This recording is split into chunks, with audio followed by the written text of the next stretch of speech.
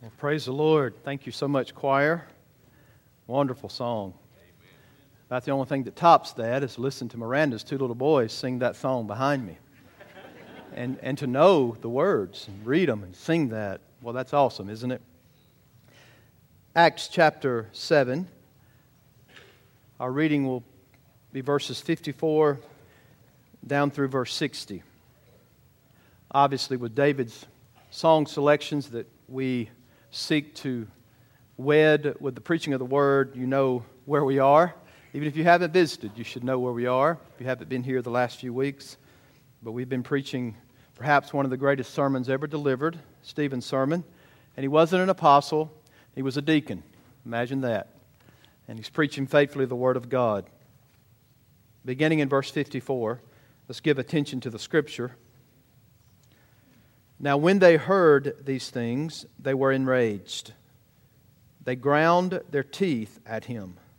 But he, full of the Holy Spirit, gazed into heaven and saw the glory of God and Jesus standing at the right hand of God. And he said, Behold, I see the heavens opened and the Son of Man standing at the right hand of God.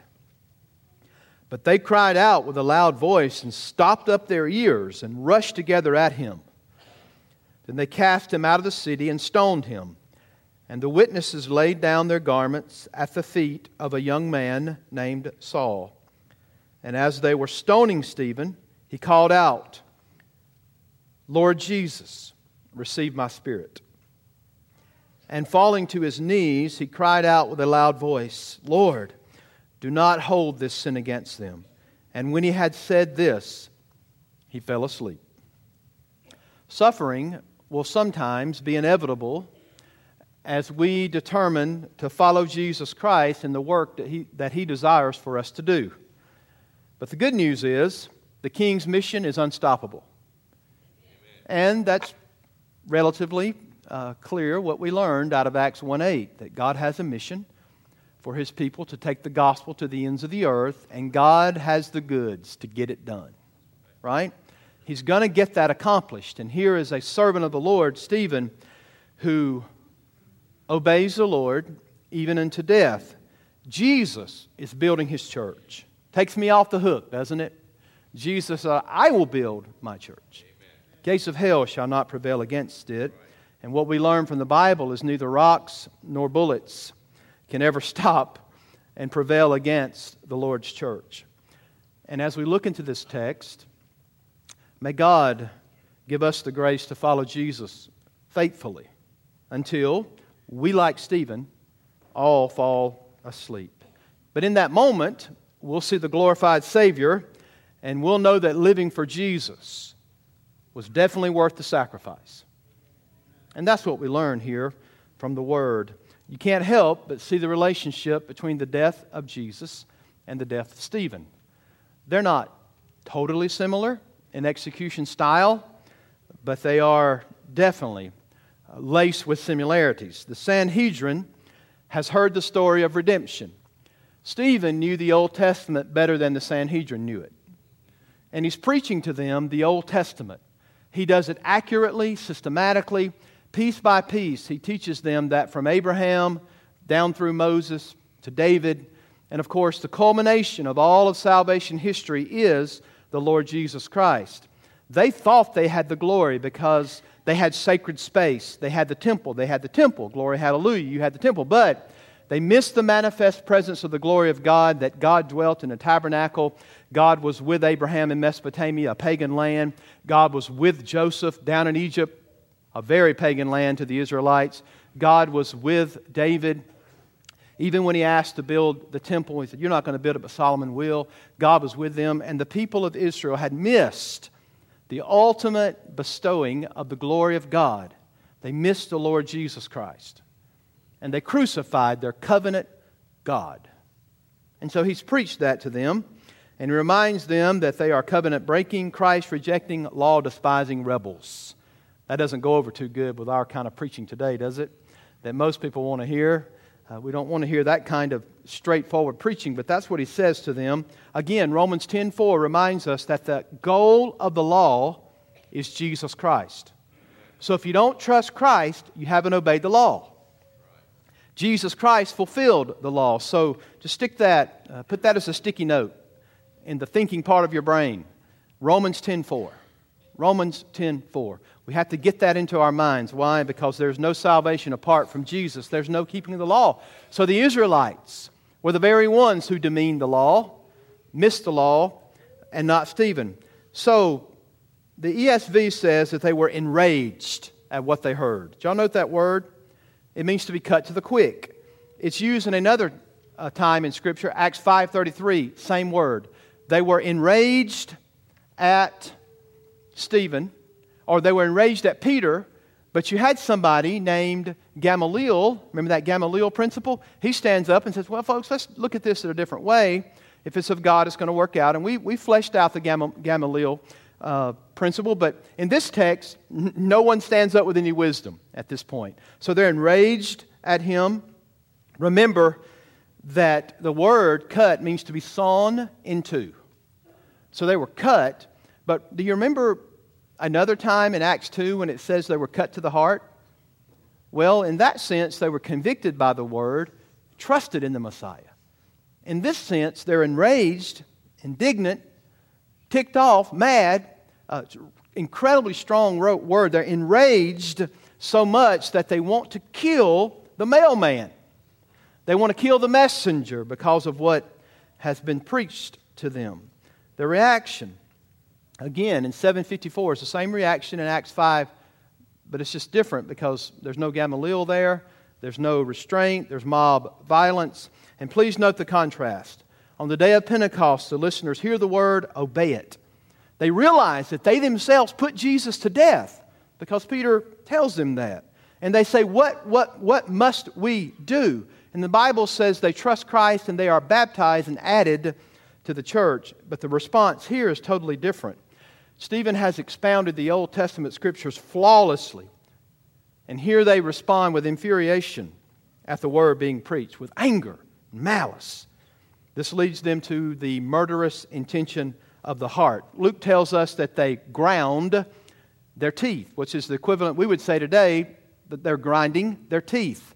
Have you ever been so mad when you spoke to someone that you said, and you grind your teeth? Yeah, you have. Yeah, we're all guilty of that. Yep. And so it's a sign of violent rage. They grind their teeth against the messenger. And in reality, they're not rejecting Stephen, but they're rejecting the Christ in Stephen. Did Jesus not say that? Clearly, he reminds us of that. Do you remember the description of Stephen's character? We learned that. Not only is he one of the only ones that you get some commentary about when the deacons are chosen, the writer goes on, Luke goes on to explain more about Stephen's character. He was full of the Holy Spirit. He walked with Christ. He had incredible character. And in verse 55, God enables him to see what he sees. God opens up the eyes of the prophet so that he can see. The verse says that he's gazing intently at the glory of God. Have we ever seen the word to gaze intently? You have. Acts 1:10. They were gazing intently as Jesus ascended into heaven to the right hand of the Father. Same word here. They're gazing intently. It's an intense stare. It's like us standing out on the church lawn and watching one of the balloons go out of sight. You can still see it, still see it. Still see it intently. It's like those new things, firework things that you put the light in, that thing goes way up in the air. You can see that thing for forever. They're intently locked in to this particular episode. Do you remember how Stephen's sermon started? He said, brothers and fathers, hear me. The God of, come on folks, track with me. The God of glory appeared. You translate the Bible with the Bible, right? So that's how he starts his sermon. And this ends up being an inclusio. It's parentheses and bracketed off from the beginning to the end. And in the end, he tells them that the God of glory came down. And he's ending his sermon by saying, I see the glory of God. Isn't that awesome? It is. The Word of God is awesome. At the end of his life, he sees the heavens open in the glory of God. It would be impossible for us to imagine or guess what he saw. Can you imagine? Glory is the manifest presence of God. It is the brightness of His majesty. It's the splendor of His character. So Stephen is a man full of the Holy Spirit of God, and he sees God in a way that is absolutely captivating, intently gazing at the glory of God. He also sees Jesus standing at the right hand of God. Now, what is the implication of Jesus being at the right hand of God? Now, remember, who is He speaking to? He's speaking to the who's who in all of Israel. They're the power brokers of the day. They're the most powerful people on the face of the earth at that particular time, especially over their own people. So they know what's going on. They know what it means to be at the right hand of God. They know what that means, powerfully speaking. They know that the right hand means that the person seated there is equal to the person on the throne. They know that as Stephen is preaching. So it is the ultimate place, according to the Word, of kingly rule and priestly intercession. That's what it means to be at the right hand. So in verse 56, Stephen calls on the Sanhedrin to look. Isn't that incredible? As they're gnashing their teeth and they're getting ticked and more upset at him, he's beholding the glory of God, and he invites them to look. It's a word charged with emotional appeal. It would be like me saying to you, folks, don't you see it? Don't you see it in the Word? Can't you grasp it? Please consider this. Open your eyes to see what I am seeing, is what Stephen is saying. What an incredible scene. He's preached one of the greatest sermons that's ever been preached. Everybody around him is grinding their teeth and they're desiring to kill him. Yet here is Stephen, totally enraptured with a vision of the glory of God in the face of Jesus Christ at the Father's right hand in all of His glory. What a scene we have. Incidentally, where is Stephen at this time? Most scholars believe he's still inside. He's still inside, going through the trial. He hasn't been run out of town on a rail yet as he's being stoned. But in all likelihood, he's inside on trial with the Sanhedrin. And God gives Stephen this incredible glimpse or sight of really what's going on in reality.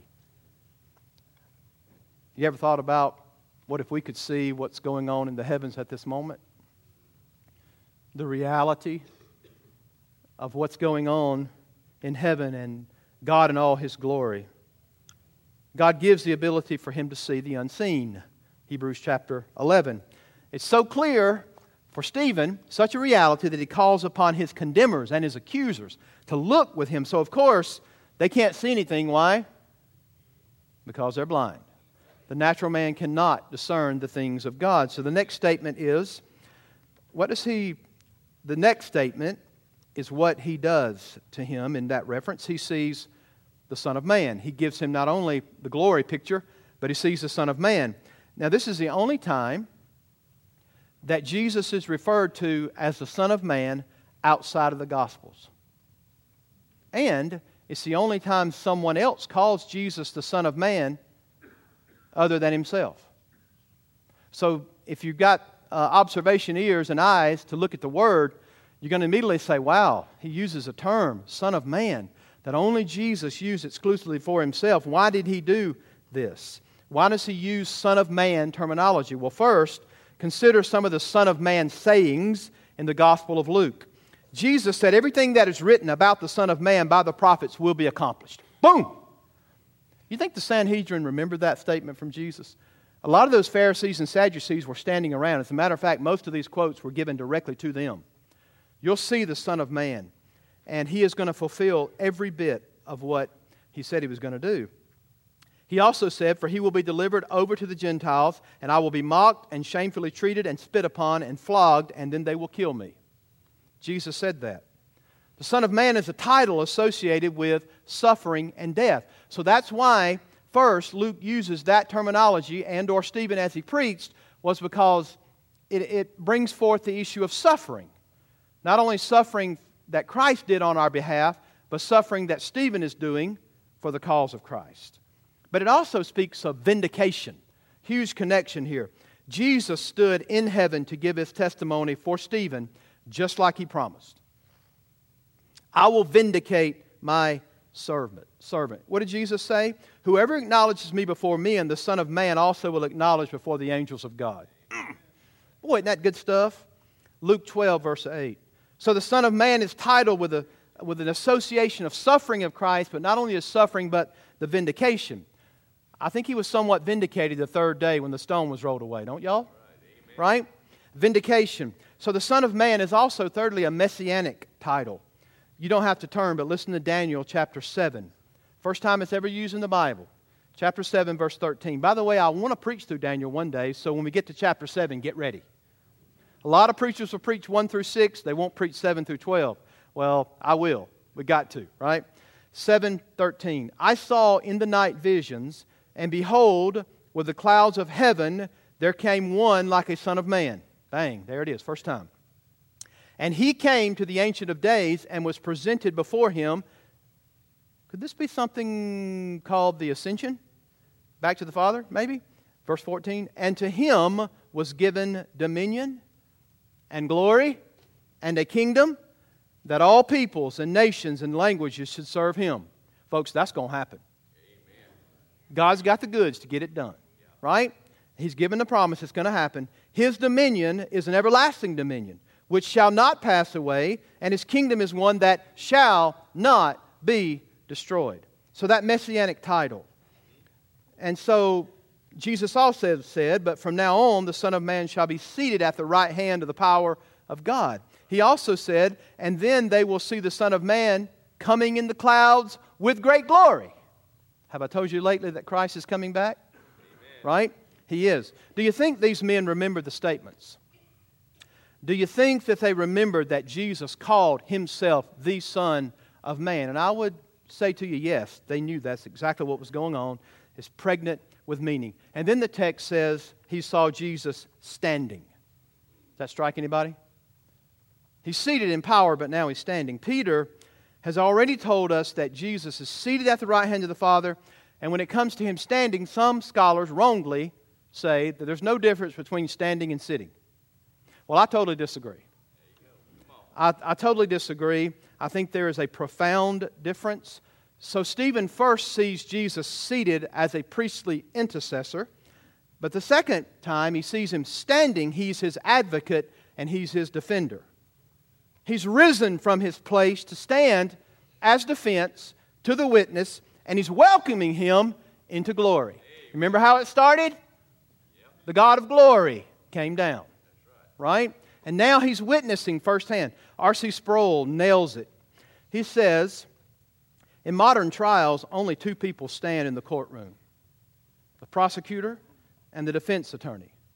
The presiding judge sits on the bench, and he remains seated throughout the trial. Here in Acts, Sproul says, Stephen was on trial for his life because the highest earthly court, Israel, had him on trial. But Stephen looks up and sees Jesus standing, not sitting, at the right hand of God, his customary place. Imagine for a moment that you are on trial for your life. You've come to the courtroom, made your plea of innocence, and sat down, and then comes the prosecutor's opening statement. He charges you with a heinous crime, and when he's finished with the statement, he asks the defense attorney to give his opening statement, but as the prosecutor looks around, there's no defense counsel present. I wouldn't feel good about that situation, would you? Right?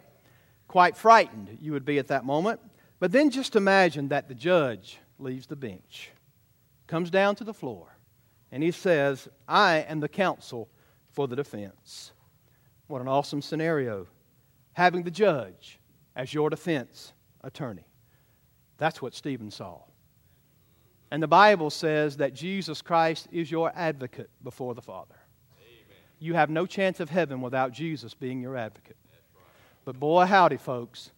You're bound for glory if Jesus stands in your defense. Right. Well, He did that, did He not? He took your sin upon Himself, bore it in His body so that He could give you His righteousness so that you could be in heaven. What an awesome thing to have the judge. Look, folks, if you don't have the judge as your advocate, you're going to have the judge as a judge. Right. And the Bible says that you will die in your sin and you will be placed in eternal separation from God in a place called hell. I know this is modern times, but the Bible doesn't change. Amen. right? And that's what the Word teaches. So these men know their Old Testament. They would have known that him standing there and him seated at the right hand would have meant access is open to God. This is why they're getting so mad. They thought their access to God was through the temple. But Stephen is preaching a sermon. He reminds them that Jesus is standing there as my advocate, and there's no way to the Father except through the Son. Well, that ticks them off. Well, what is it that gets Christians in trouble today? You can be a God person all day long and maybe even get a pat on your back. You might even become the President of the United States. But if you start talking about Jesus, Katie, bar the door. Right? Especially if you start talking about the fact that Jesus is the only way to the Father, to the only God that exists, Father, Son, and Holy Spirit. You get in trouble for that kind of thing. But the access that Stephen enjoyed was so much better than that old temple. Well, you couldn't really get any access, right? And Stephen was preaching that. So in the midst of the angry men, desire to kill him, Stephen sees heaven open. He sees his covenant defender standing at his place. Folks, just think about that. The Son of God, the Lamb of God, standing in your defense. And then the Bible says his accusers rushed him. Loud voice, mob violence, much like what we saw in Charleston, Virginia, right? Mob violence. Well, Stephen's vision, in effect, validates Jesus' claim, right? But it also condemns the council for rejecting Jesus. Because unless they're willing to repent of their wrongs and trust Jesus, then they're going to die in their sin. And so they don't have any other choice. Pride wins the day right here, right? We talked about that, didn't we? Just the unbelievable nature of unbelief. I mean, the man was healed right there in Acts chapter 3. They saw him 20-something years begging for money. And Jesus says, the guys, in the name of Christ, says, get up and walk. They know him. They saw it. Unmistakable, undeniable, yet they still walked in unbelief. They want to drown out the words, so they scream real loud, and like kids, they stop up their ears. Your kids ever done that? La, la, la, la, la, la, la, la. Right? Just whether they put their fingers in there or not, they don't listen to us. Right? I didn't hear any amens. Have you raised kids? Right? But they're running around like children. But yet here is Stephen with peace and joy and fullness of the Spirit in the sight of Jesus Christ. And here these grown men sticking their fingers in their ears and running around screaming like children. Extreme bedlam, right? That's what you see going on. Chaotic situation. They rush upon him. They drag him out of the city. And I'm sure the crowds all joined in this frantic situation, much like it was when they were crying, crucify Jesus. Much like that situation. Now, there were rules for stoning. As a matter of fact, the Bible teaches us in Deuteronomy that the witnesses must throw the first stone. But the continuous action of the Greek language indicates that they were in the process of throwing the rocks before he ever gets out of the city. They're in the process of stoning him. Now, I don't know if you ever thought about dying from getting hit with rocks, being pounded in your body. Have you ever stopped to consider how gory and vicious this is? Consider what it's like to have rocks hurled at you. You could only wish, as they're throwing those rocks, that the first one would hit you in the temple of your head so you wouldn't have to suffer anymore. Just think about this. All because of the fact that he preached Jesus to them.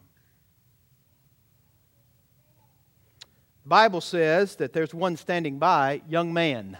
Translation of the Greek is someone 24 to 40. Most scholars believe he's around 30 years of age. And who we're speaking of? Right?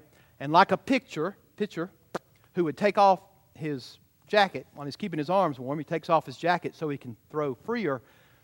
That person who is approving of the execution, being Saul, is holding all of their cloaks as they rear back unhindered and chunk those stones at God's servant. Gosh, it's just a hard thing to think about, isn't it? Just to think about stones being hurled at anybody. Needless to say, in this situation, choice servant of God. Graced beyond measure. The Bible says that about this man. Full of grace. and he's looking headlong at Jesus. That makes all the difference, doesn't it? And they're hurling those stones at him. What a scene. This event would imprint into Paul's heart and mind for the rest of his life. Acts 22. Listen to the word. Verse 19. Can't see my scriptures. Acts 22,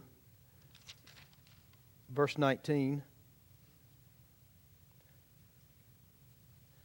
And I said, Lord, they themselves know that in one synagogue after another I imprisoned and beat those who believed in you.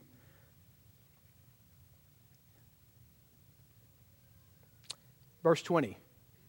And when the blood of Stephen, your witness, was being shed, I myself was standing by, what? Approving and watching over the garments of those who killed him. And he said to me, go, for I will send you to the Gentiles. Just think about this. This never fully left Paul's mind.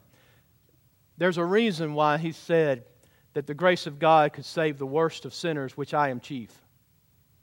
Right? There's a reason why Paul would refer over and over again to the fact that I persecuted the church of God. I'm the chief of sinners, because he knew the magnitude of what he did to the church of the living God. He gave his approval. Stephen prays as he's being stoned. Note this. And he says, Lord, which is the equivalent of Yahweh in the Old Testament. He uses the term Kyrios. Folks, that is the covenant-keeping God of the Old Testament. So he calls Jesus God. Anybody want to write that in a media script? Because some people say Jesus never claimed to be God. They didn't read the right Bible. They didn't read the Scriptures of the New Testament. If you've seen the Father, you've seen me. Right? If you've seen me, you've seen the Father. Right? So, Stephen is acknowledging that Jesus Christ is God. Kyrios, Lord, is Yahweh God of the Old Testament. Okay? And then he calls him Jesus, Jesus, Savior. So don't miss this. He says, Yahweh, receive my spirit. Luke 23:46, we have recorded the last words of Christ, and he says, Father, into thy hands I commit my spirit. So Jesus said that, and Jesus' first witness as a martyr in the early church said the same thing. Wow. His second prayer was modeled after Christ as well. Lord, do not hold this sin against them. Jesus said, Father, forgive them, for they know not what they are doing. We know that God forgave Paul. So this was an effective prayer, was it not? It wasn't ineffectual. Then the Bible says he fell asleep. Now, folks, what a tender way to end such a brutal scene. Well, this is not by accident. Luke is a physician, but he's also empowered by the Holy Spirit to write what he's writing, right? It's inspired word. He says he fell asleep. What a beautiful word for such a brutal death. Jesus, my friends, forever transformed death for his followers. And it doesn't matter your mode of death if you're a believer. In the eyes of God, you're falling asleep. And you're waking up in glory. I love that in Acts 13 where it says that when it's about David testifying of Christ, he's going to say, and David served his own generation, but by the will of the Lord, he went to sleep. Don't you want to die that way? In the will of the Lord, you just go to sleep. Serve your generation, make an impact on it, and go to sleep. Well, that's not the end of the story, of course. He falls asleep in this life, but he awakes in glory. Same thing is true for us. Our bodies fall asleep in this life, but we awake to glory. To be absent from the body, which God's got a plan for your body too. That's another sermon. But if you die, your body is left, but you go immediately to be in the presence of the Lord. To be absent from the body is to be present with the Lord. So Stephen suffered and died like Christ, but he was also guaranteed resurrection. That's coming in the future, right? And folks, if he guarantees it, it's going to happen. He guarantees it, it's going to happen. I think we ought to greet every morning that we wake up with a future look to our own resurrection. That dawning is going to come sooner than we think. We ought to live with an eternal perspective that one of these days, as the older you get, I'm sure you will testify the fact that I look forward to that new body. I'm thankful that God heard this prayer. There's at least one that God doesn't hold this sin against him, and that was Saul. Aren't you thankful? We have no idea how many came to know Jesus because of Stephen's death. There could have been many recipients of saving grace based on Stephen's prayer. Now, let's wrap this up. Here's one thing I want to say to you. God is sovereign over persecution. Nothing happens by happenstance. One thing you see all the way through Acts is that God is sovereign over persecution. Here's something else you see. God can save the most rotten sinner that ever lived. If He can save Saul and make him Paul, He can save any Ayatollah in any cave anywhere in the world, no matter who it is. See, the problem in our world is this is not a race issue, this is a heart issue. Martin Luther King Jr. got that right. He preached the total depravity of man. That's the basis of our problems, folks. And only Jesus can change that. Only Jesus Christ. It's kind of like that old short story written by Nathaniel Hawthorne called Earth's Holocaust. And the people it's pictured this giant bonfire, and people are throwing in all the things that they think are keeping the society evils there. They throw in guns and hand grenades and books, everything they think that's causing the society to be evil. But one man stands up while that's happening and says, there's yet one thing that remains to be thrown into the fire, and unless it's thrown into the fire, nothing will ever change. You know what it is? The human heart. Boy, isn't that the truth? If it's not a heart change, folks, there's no change at all. Amen. But again, conclusion, please remember, God is sovereign over persecution, but God can save the worst of sinners. And some of you are here this morning, you think, I can't be saved. Well, you're the exact product that can be saved. Amen. Right? You know, hear people all the time say, well, y'all just use Christianity as a crutch. You're exactly right. Jesus said, apart from me, you can do nothing. Amen? That's what you want to say to the world. Apart from Him, you can do nothing. Yeah, it's a crutch, and I like Him. I like Him a lot. He's my Lord and Savior. He's much more than a crutch, though. He's reality every single day. So, here's something else we learn. God will always have a remnant. If you've ever read through Romans 11, although the Israel as a nation rejects Jesus, which is going to be what causes the gospel to go to the ends of the earth, right? God is sovereign over persecution. Were it not for this, you wouldn't be here today. If the gospel didn't push out of Jerusalem, you would not be here today. Where's the gospel going to go? To some half-breeds that Jews hated, the Samaritans. Philip's going to go on down through there preaching the word of Christ. And the Ethiopian eunuch's going to be saved. God be the glory. And then it's multiplication through Acts. And God is taking the gospel to the ends of the earth. But I want to remind you of something. Stephen's, he preaches doom and judgment to them, but God will have a remnant. Even out of His own chosen people nationally, God will always have a remnant. Read Romans chapter 11. Here's something else we learn. John 12:24 says, unless a seed falls to the ground and it shall not bear. But if it falls to the ground and dies, it will bear much fruit. Thank God for the fruit that is born out of Stephen's death. Think about the missionary emphasis across the world because of this. The gospel is going to explode. Same thing was said of those who gave their lives. Jim Elliot, St. James, those guys that gave their lives for those five, ministering to the Aka Indian tribe. People said, don't go there. They're savage warriors. They're going to kill you. They went anyway, and we know that they were martyrs for the cause of Christ. The world said, don't go. God says, go. It's amazing what God has done through the life of Jim Elliot. There are people in foreign countries today because of Jim Elliot saying he is no fool who gives what he cannot keep to gain what he cannot lose. What a statement. God may not call you to be a martyr. For most of us, He won't. But He does call you to be a living sacrifice. Romans 12:1-2, I urge you therefore, brothers, in view of God's mercy that changed your life, present your body a holy and acceptable and pleasing to God, which is your reasonable service. Verse 2, don't be conformed. Don't let the world transform you into its mold, right? But be renewed through your mind, that you may prove what is that good and acceptable and perfect will of God. God may call you. We ought to all be ready. to die for Him. But in our world today, I'm just asking you to live for Him. Right? Be a living sacrifice today for Him. Jim Elliot wrote this in his journal just days before his death. He said, I seek not a long life, but a full one, like you, Lord Jesus. 2 years later, he wrote, that was early on. 2 years later, he wrote, I must not think it strange if God takes in youth those whom I would have kept on earth till they were older. And he says this, God is peopling eternity, and I must not restrict Him to old men and women. Isn't that amazing? Like Stephen, Jim Elliot and his 4 comrades went to be with Jesus on January 8th, 1956. To the world, they were slain. To Jesus Christ, He was peopling heaven. Right? To Him, it was glory. It was through the suffering and death of His servants throughout time where the gospel has spread to nations.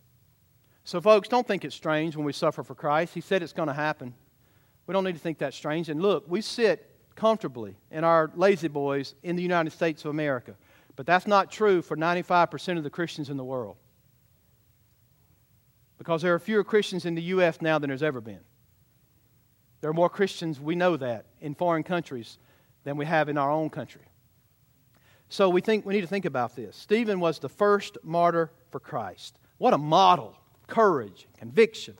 What a reminder that it's through the Word that people are saved. Right? We don't have to come up with a new marketing strategy or a new leadership style. We need to preach the Word. Do we need to hone those things? Sure. But those things can't save a soul. Only the Word saves a soul. Changes a life. What an incredible model. I want to remind you of how Revelation 2:10 sums it up. Remain faithful even when facing death, that I will give you the crown of life. Wow, what a verse. In hymn number 465 in your Baptist hymnal, there's a song called Only Trust Him. It was written by John Stockton. Listen to the words. Come every soul by sin oppressed, there's mercy with the Lord. And He will surely give you rest by trusting in His Word. Are you at unrest this morning spiritually? Only Jesus can give you rest. That's what he was preaching. Second verse, for Jesus shed His precious blood, rich blessings to bestow, plunged now into the crimson flood that washes white as snow. What a hymn.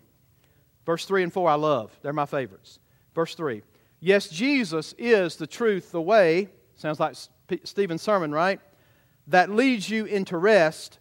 Believe in Him without delay, and you'll be fully blessed. And listen to the glory verse. Come then and join this holy band, and on to glory go, to dwell in that celestial land where joys immortal flow. Only trust Him, only trust Him. Sing it. Only trust Him now. He will save you, He will save you, He will save you now. That's my plea to you. Only trust Him.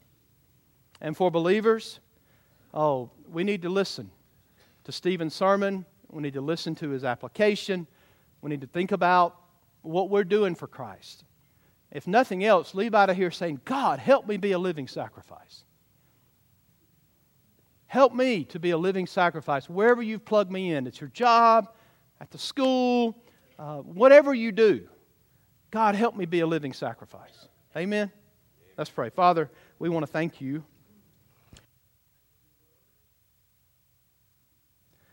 We want to thank You for how You changed lives. God, I want to thank You for Stephen. Lord, he's still to this day basking in Your glory. God, what an attestation to Your glory when he starts his sermon talking about You coming down in Your glory, and he sees Your glory, and he experiences Your glory in fullness. God, that's amazing. We all look forward to that. Lord, we've had church members who lost loved ones this week with Ron and Mr. Don and losing loved ones. But Lord, because they were in You, they awakened into glory. See Jesus face to face. God, what a blessing it is that if we were to die as martyrs for the faith, just like Stephen, we will open our eyes to behold your glory. We can only pray that you're standing to receive us. You are our advocate, so in that sense you are standing. God, thank you for that. Thank you so much, Lord Jesus, for grace and mercy. Lord, would you impress upon the person who thinks they're the vilest of sinners that if you can save Saul, you can save them. May they turn to you, Lord, before it is everlastingly too late. May you draw them to yourself with silver cords of grace. Pour it on them, Lord Jesus, so that they see clearly who you are. And may they be convicted not with rage, but convicting power of the Spirit of God where they bow their heart and life to you. God, would you do this? In Jesus' name we pray. Amen.